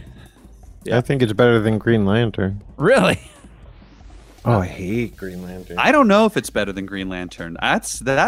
Green Lantern was bad, but it did not make me as uncomfortable as this movie did. I hated Green Lantern, but I don't know if I think it was better. I thought this movie was pretty terrible. Is this movie better than Jumper and Condor Man? And Howard the Duck? I don't think this movie is better than Punisher Warzone. Though, to be fair, I don't think Green Lantern was better than Punisher Warzone. I don't know. Hulk, I feel like it belongs somewhere in this range. If we want to go higher, then we can talk about that. No, I'm good. Al, thoughts? I don't. Wait, Kick-Ass was at 86? No, Kick-Ass was at 13. Sorry, wrong list. Okay. Yeah, that's the order of. That was our 86th movie. Yes. Thank you. Is it better than League? I think it's probably better than the League of Extraordinary Gentlemen. Yeah, that was pretty terrible. And probably better than Steel. Probably better than Steel. I don't know if it was better than Batman Forever. No, that's Batman. I mean, that aside, I think the film Batman Forever, is better than this. Yeah. Huh. Yeah. All right. Batman Forever wasn't good, but it was like, it wasn't Batman and Robin. like that was a hot piece of garbage. Batman Forever was laying the groundwork for it. It was, but Batman Forever was also. I don't want to, I don't want to argue the merits of Batman Forever. So how about below that and over Steel? I like that spot. Yeah. All right, I can do that. All right, we will put it at number 79 between Batman Forever and Steel. That means it is time to close the curtain on Kick-Ass 2 and look to next week when we will be watching Thor: The Dark World. All right. Yes, Thor: The Dark World. I'm excited. I don't remember this movie. Yeah. This is arguably the worst MCU movie. I've seen it once, but we'll see. I saw it in the theater. I remember thinking it was pretty meh, but I haven't seen it since November 8th, 2013. So, it'll be interesting to revisit it. I love this movie. Thor's eyebrows aren't blonde. That's a plus. Yeah. Were they blonde in Avengers? I feel like they didn't.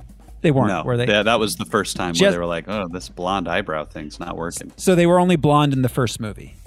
Yeah. Okay, good. So that's it. That's it for us this week, everybody. Thank you all for hanging out with us. This has been your host, Thoreau Smiley, and I'm going to be the one who goes and gets the awesome manicure. I'm Josh Cece, and I'm going to go get high on bath salts at Logan's house. I'm Brian Lesh, and joke's on you. I fucked a bear. Cheers.